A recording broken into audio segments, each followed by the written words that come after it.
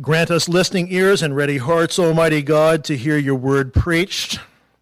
Fortify my mouth and soul to proclaim your message faithfully, and may your Holy Spirit water our hearts to receive your promises, that we might be flourishing fountains of the grace of your Son, Jesus Christ our Lord, in whose name we pray. Amen. You may be seated. Well, as you can probably tell by the goatee and the added weight, I am not Ben Wagner this morning, or really any morning. We will be praying along with other needs for our church family, for Ben, who suffered a back injury this week, and Josie, are we on good authority to say he is recovering? He's on the mend, which is great to hear.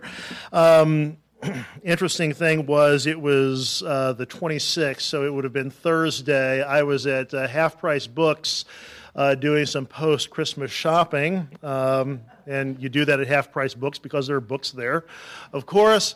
But I remember, and I've told a couple of you this story, I had been in the process of gathering different things, and one of the things that caught my eye was one of these color-by-number coloring books for adults, the mindfulness ones that sort of ease away the stress from your life. And I wasn't feeling stressful at that moment, but I thought, you never know, in the near future something might come up and I might need a resource to color and delight myself in. And I kid you not, 2 minutes later, Ben texted saying, "Hey, can you preach this Sunday?"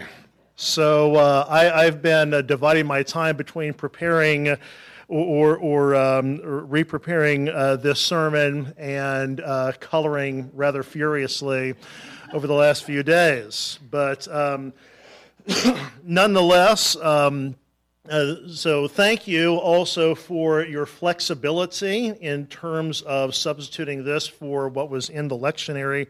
We're going with our Daniel 3 passage, and we had enough in there to put on one page to give you all the gist, and I'll kind of fill in some other details as we go along. But this doesn't seem like a Christmas-tide sermon, but with the interjection of Jesus Christ into the scenario with the 3 young men in the fiery furnace, it seemed rather appropriate for this Sunday. But even though there's a difference between their trials and our trials, we probably don't get up to the body temperature that they might have experienced there in Babylon, but we do go through a number of issues and hardships ourselves. And we can probably, if we had time, enumerate a number of those difficulties that we are either presently going through or have gone through in the past, or we can see them coming up in the future. The trials can be very trying. This happens at different points throughout human history.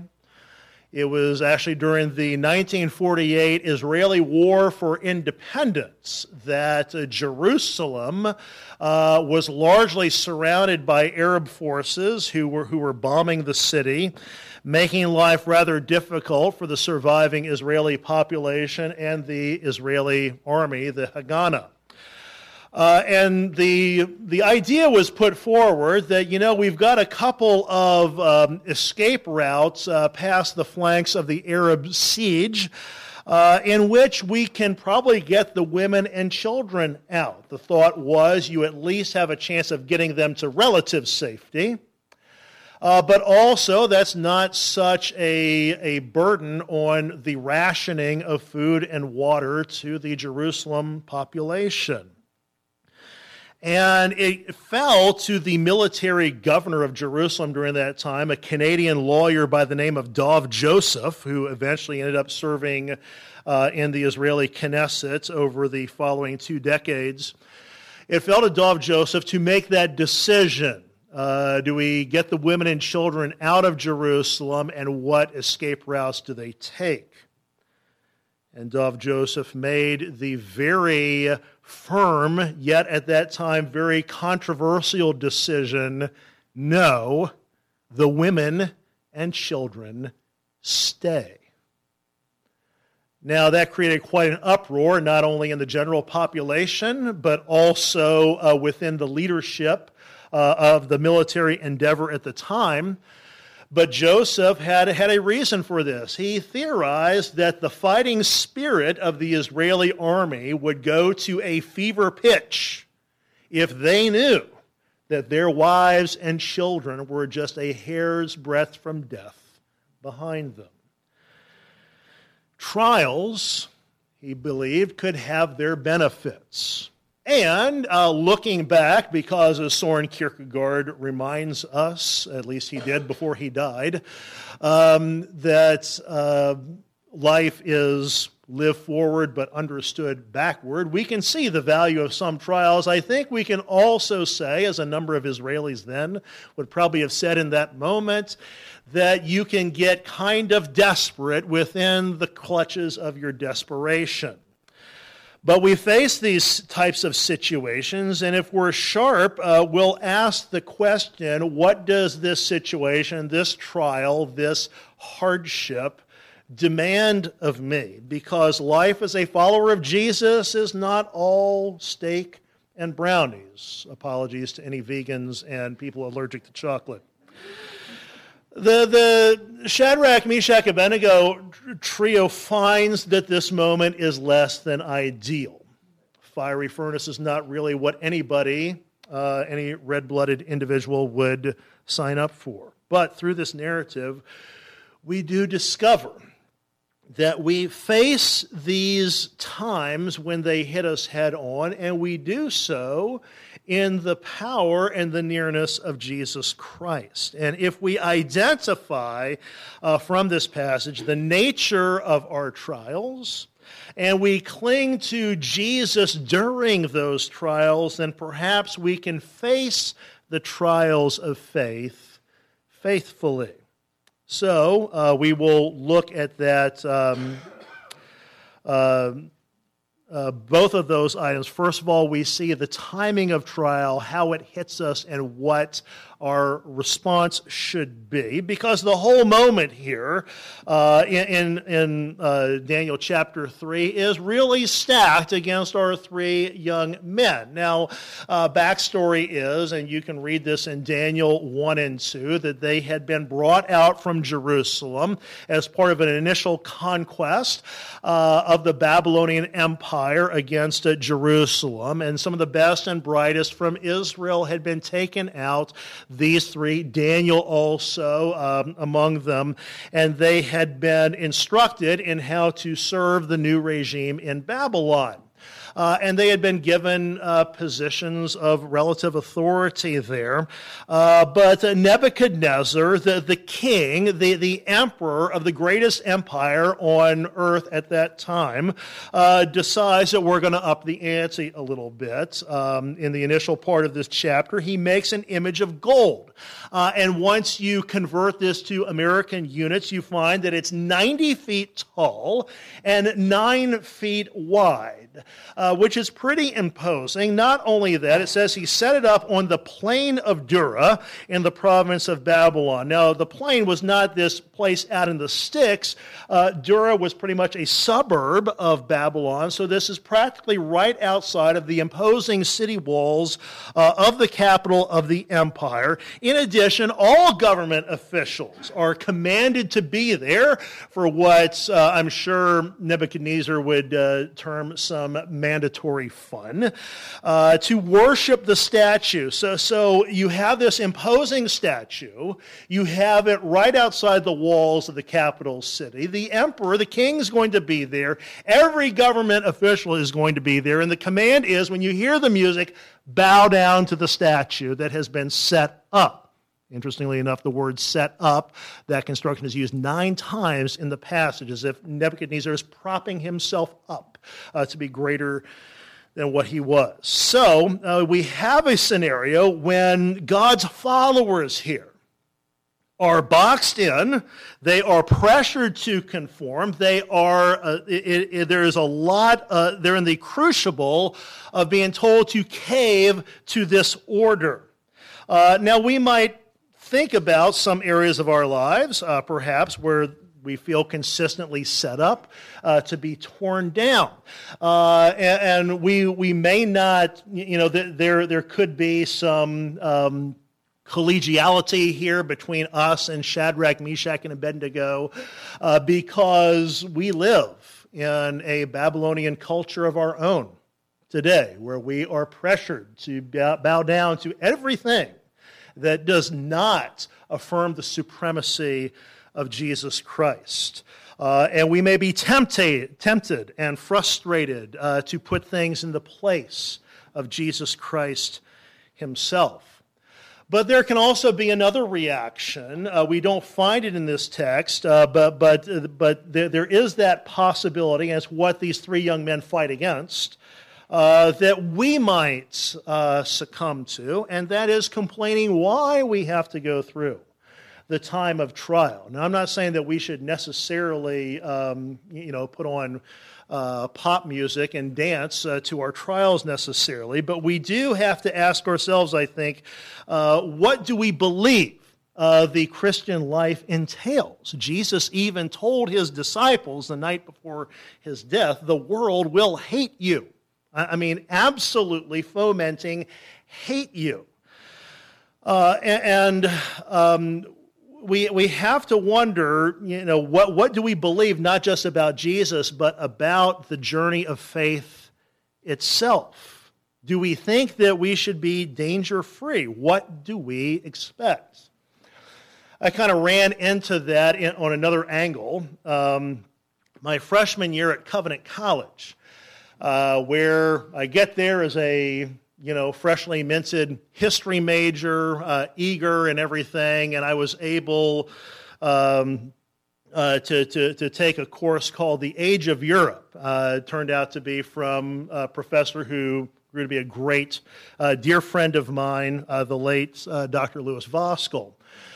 And the sweep of this class was from the Renaissance all the way through the Franco-Prussian War of 1870. So, 400 years in one semester. That's quite a bite, especially for a college freshman.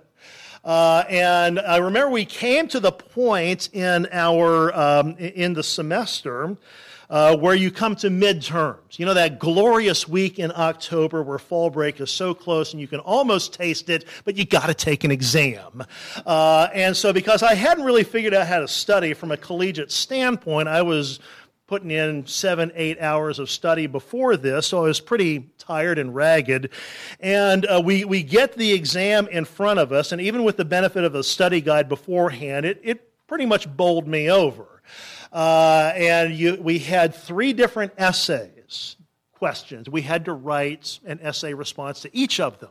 There were also 10 people, places, or events, and we had to choose 6 or 7 of them in which we would have to identify whatever it was and tell the historical significance of that person, place, or event. And we had to do all of this within 50 minutes. So my pen was smoking. And perhaps you can imagine, maybe you've been in these situations where you have to write a lot in a very little amount of time, and you feel the pain creeping in, and you can't tell what's bone and what's muscle. The carpal tunnel syndrome hits you like that. I do remember walking back to my dorm afterwards, and my hand had formed into a claw. And I couldn't unhinge it for a few hours afterwards. And I was complaining to my friend and fellow history major, Sean Carrick, about this, saying that was just nuts. Now, Sean was a couple years ahead of me, and he had kind of been through the game, and he just looked at me. I guess I was expecting sympathy from Sean, and, bad choice on my part. And Sean said, "Well, what did you expect? You're a history major. Deal with it." And that was very instructive. If this is the path that I'm walking, there are certain things that come with that. There are certain difficulties that you have to be willing to weather. And here, they get that. That's one of the most bracing, reassuring things of this narrative here. Shadrach, Meshach, and Abednego get that. Their whole reaction, their whole posture is that we are going to take this head on. And they do so in uncompromising fashion. They do not negotiate. They do not say, well, we're followers of the Most High God. Is there any overlap, Nebuchadnezzar? Is there any sort of syncretism or comparative world religion we can do on the fly here that's a win-win? Nothing of that. They get back in his face. And what they show is this time of trial is also a time for wisdom, for thoughtful reflection, but most of all, by their reaction here, their unwillingness to bow down, it is a time for unapologetic truth, with no truce and no compromise. And that is what followers of Jesus we must do as well. We do it as winsomely as we can, but we do not budge and we do not blend in. There was a point in the 1940s, I forget which exact season it was in Major League Baseball, but the Philadelphia Phillies were playing the Brooklyn Dodgers in a regular season game at Brooklyn's Ebbets Field. And Granny Hamner of the Phillies was up to bat, and he hit a base hit into the outfield. And it was far enough away where he felt like he could stretch the single into a double. Well, Duke Snyder grabs the ball, wheels around, and throws a dart to Pee Wee Reese, who's the shortstop covering second base. The throw comes in, and Pee Wee Reese puts the tag on, and Granny Hamner slides in under the tag and just beats it. And the umpire at the second base that day was a fellow by the name of Beans Reardon. And when Hamner slid under the tag and got in, Beans Reardon gave the out sign with his thumb, but he said, "safe." And Pee Wee looked at him and said, "Beans, do you realize what you just done?" Beans said, "Yeah, I know. He should have given the safe sign when he said safe, but he gave the out sign instead." And Hamner, just sitting there in the dirt, said, "Well, Beans, what am I?" And Reardon said, "Well, there are the three of us here who heard me call you safe. But there are 35,000 Brooklyn Dodger fans who saw me signal you out." And Hamner keeps persevering to the end. He says, "What am I, Beans?" And Reardon said, "You're out." Because you see, you can't swim against the tidal wave of 35,000 Brooklyn Dodger fans. But that is, we are called to a much more immense task in the Babylonian culture of our own day. We are not to blend. The Bible never says be careful, be calculating, be comparative. The Bible says be holy.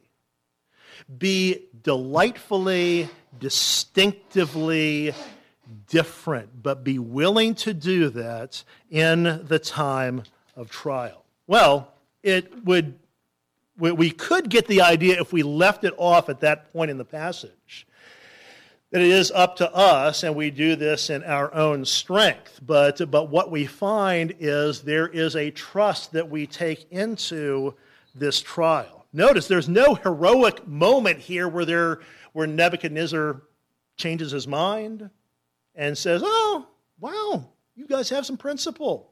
Oh, we'll bypass it." No, he throws them right. In fact, he gets madder than he's ever gotten in his life.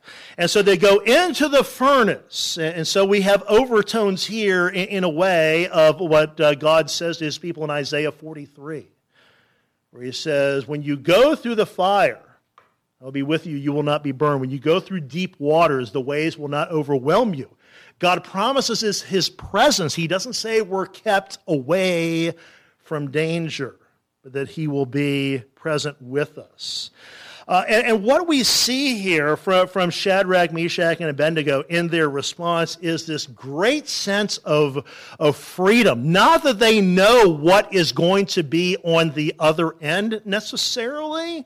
They can imagine, but they do leave the results to God. In verses 16 through 18, they answer and say to the king, "O Nebuchadnezzar, we have no need to answer you in this matter," meaning we don't need to defend God.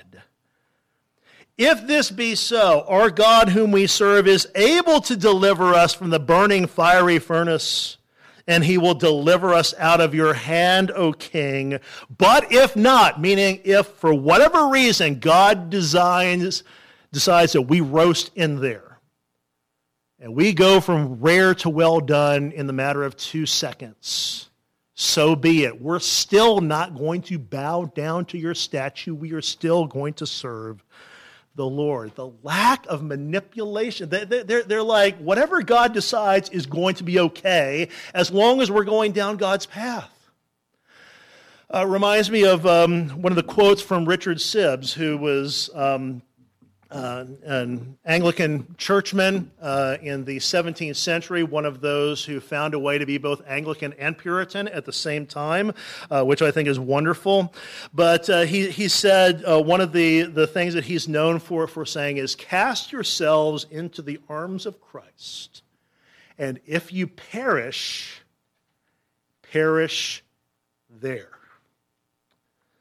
See, we tend to want freedom and deliverance, which is all very well and good. But I'm afraid if you're anything like me, sometimes you will exhibit a mathematical faith and try to enslave God during the process. We would never put it exactly that way, so I'm going to lean over and fall on the sword for the whole team and just say that's what we're doing. Okay, because I know it's what I do. We're like, "Lord, I want deliverance from this time of trial. Please make it happen.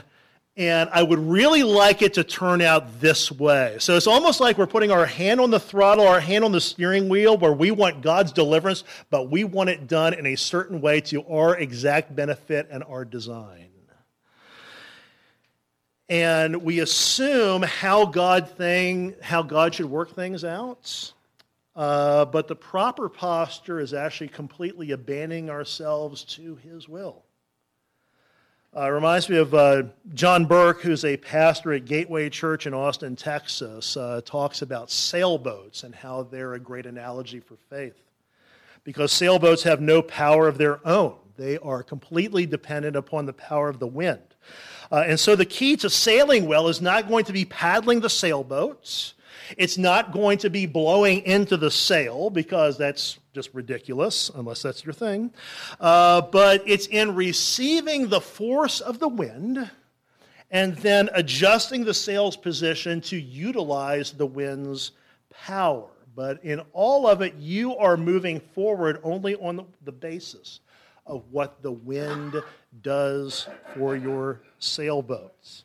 It's a very powerful point that we see here made by these young men. Just the freedom in trusting God and complete abandonment into his will. But there's something else we see, that it's not only a positioning of ourselves for trust, but it's also who shows up and is the object of our trust. God shows up in a very personal way. You can almost imagine that Nebuchadnezzar is having a wonderful, sumptuous meal, because that's what evil pagan emperors do when they're watching an execution. So he's having his meal. He's got his wine and everything. He's looking at it. He's like, wait, whoa, 1, 2, 3. And he almost spews his Chianti, because he's like, there's one more person in the furnace that should not be in there. And everybody's, it's all hands on there. What do you see? What do you see? And he says, I see 4 men, unbound, walking in the midst of the fire, and they are not hurt, and the appearance of the 4th is like a son of the gods. Now, he's speaking out of his pagan experience and Babylonian religion, but I think this is put in Scripture because Nebuchadnezzar is recognizing there is some level of divine authority in that 4th person. that does not reside in the others. Some people have postulated maybe this is an angelic ambassador. But with Nebuchadnezzar's reaction, I think we may be on better ground to say that this is a physical pre-New Testament appearance of Jesus himself, in which he shows up before he shows up, okay, a few hundred years in advance. And Nebuchadnezzar sees this, and the change over him is stunning. He realizes that God, not he, is truly all-powerful, and he even confesses it such at the beginning of chapter 4. The Most High God, how great are his signs, how mighty his wonders. His kingdom is an everlasting kingdom, and his dominion endures from generation to generation. But to return to what's afoot here, the trio of young men here see that God is the one who saves. Doesn't that speak to us? That we don't have to, in the midst of our trials, knowing that Jesus is there, present in the midst of our hardship. It doesn't mean we have to masochistically go looking for trials. We don't swagger into them saying, "Whoo, bring on the pain, Lord. I cannot wait for what you're going to teach me through this." That's, I tend to run from people who do that. Thankfully, I don't know many people like that. But doesn't this speak to us in a way where we see just maybe our trials and testings, as they were for our trio here, can be designed for our benefits rather than for our destruction? We see that God is not remote, that he is present with his people, that this pre-incarnate edition of Jesus. He arrives on scene. And we could always wonder, why are they going through this? But Jesus does not have to be the explanation to your questions. He's the one you need. He treasures you by descending to you in the midst of life's worst nightmares. Perhaps you've gone through intense circumstances recently. And truly, deep in the core of your bones, I would wager you don't want the explanation for why this is happening, but you want someone to be there with you. 11 years ago, when we lost our youngest, Jordan, at 19 months of age, there were a lot of people who came over to our house over the coming days. And the thing is, I don't remember any of the conversations. I don't remember the subject matter. I don't know what they said. I remember that George Stulak from Memorial Presbyterian Church read Psalm 86 to us, which was memorable. But the rest of people could have been talking about lawnmower maintenance or the history of the Luxembourg army. It would not have mattered what they said. What mattered to us were people were there sharing in our sorrow and in our trial. In Jesus, God reminds us we are not alone. In the midst of your hardships, he draws near to you. He is God with us, Emmanuel. Proving that, as Corrie ten Boom once said, and I would say she's an authority on this, having survived a concentration camp among the Nazis, where she says, there is no pit so deep that God's love is not deeper still, exhibited faithfully time and time again in the person of Jesus. There was a story from the time, it was during the 19th century. William Gladstone was in one of his 4 times as prime minister when it was during the reign of Queen Victoria. And during this time, there was a rather ordinary man who his one job was to sweep the sidewalks and clean the streets near Parliament House. And he was known by name, not much deeper than that, to most of those who had business to do in the area. And there was one day that this street cleaner went missing. there was a Christian worker, a city missionary, who inquired about his absence, and through different inquiries, was able to find that this person's residence. He was in an attic room that was sparsely furnished, and the old man, the street cleaner, was in bed recovering from an illness. And so, looking around that attic room, the worker asked the cleaner, "Well, don't you get lonely? Does anybody ever visit you?" To which the street cleaner said, "Oh, yes, Mr. Gladstone visited me." and the missionary said, "Beg your pardon? I thought you said Mr. Gladstone. You mean a different Mr. Gladstone. You don't mean the Prime Minister." To which the street cleaner said, "No, yes, the Prime Minister. Mr. Gladstone visited me today. He sat right there on that stool, and he read the Bible to me." It's rather interesting that Gladstone, who had a very hefty political to-do list that day, left it all to the side and sat in the attic of a street cleaner who wasn't feeling up to snuff. And that is a pale analogy to what Jesus does, but it does capture some of the heart of our Savior and Lord, who, as Paul tells us in Philippians, did not consider equality with God as something to be grasped, did not conclude that the heavenly environment was something to be hoarded for himself, but made himself nothing. He descended to us and lived the life that we are incapable of, and died the death we deserved, and felt our every experience in our trials.